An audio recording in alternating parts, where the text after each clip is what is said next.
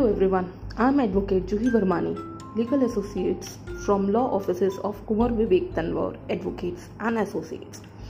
We welcome you all to our series Law Heirs, a byproduct of our YouTube channel The Noble Litigators. Today, we are here to discuss the changes brought in MSMEs by Atmanirbhar Bharat package. The Ministry of Micro, Small and Medium Enterprises issued a Gazette notification on 1st June 2020 where the central government notified the changes in the criteria for classifications of micro, small and medium enterprises, also called as MSMEs. The changes in the definition of MSME came into effect on 1st July 2020.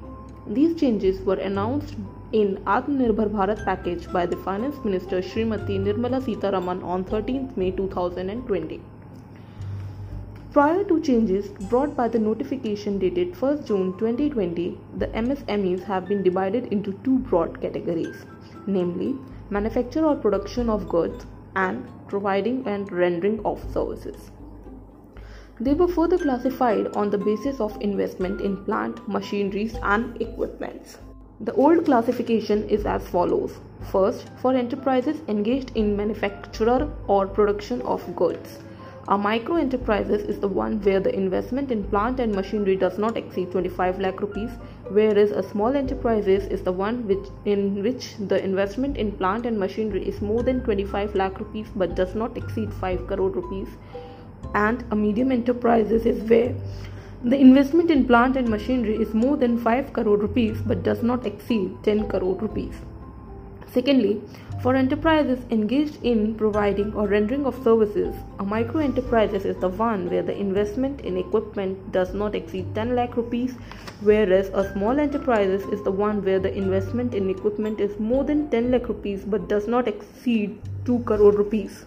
While a medium enterprises is one where the investment in equipment is more than 2 crore rupees but does not exceed 5 crore rupees. After the approval of the Cabinet on changes brought by Atmanirbhar Bharat package, the investment limits were revised upwards and annual turnover of the enterprises was made an additional criteria for classification of MSMEs. It further removes the difference between the definition of manufacturing-based MSMEs and service-based MSMEs. The new standard for classification of MSMEs is as follows. A.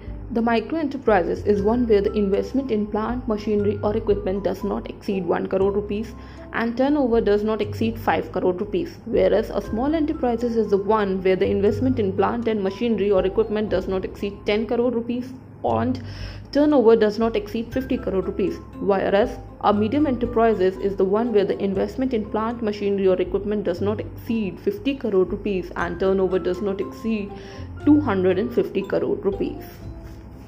There are some other changes brought by the economic package for Atmanirbhar Bharat package, such as the collateral-free automatic loans will now be available for MSMEs. This facility is a total amount of rupees 3 lakh crores. Those MSMEs whose turnover is 100 crore and have 20 crore outstanding loan exposure are eligible for this facility. The tenure of this loan will be 4 years and a moratorium of 12 months will be provided to MSMEs availing the offer. 100% credit guarantee on principal and interest will be provided by the government. This offer is available till 31st October and will benefit more than 45 lakh units and no extra cost and fresh collateral will be required for availing this offer. Secondly, subordinate debt of worth rupees 20,000 crore introduced for the stressed MSMEs. Those companies who are stressed or even an NPA are eligible for this facility. 2 lakh MSMEs are likely to be benefited from this offer. Thirdly, the global tenders will be disallowed in the government procurement for tenders under rupees 200 crore. This will make MSMEs run their business with much more confidence. Self-reliant India will work hand in hand with Make in India as they will be allowed to participate in government purchases. They further ensure that all MSMEs are provided with e-market linkage so that they can find their market in absence of trade fairs. That's all for today. I hope you have liked the podcast channel, and if so, then do please subscribe our channel Noble Litigators. Thank you and have a good day.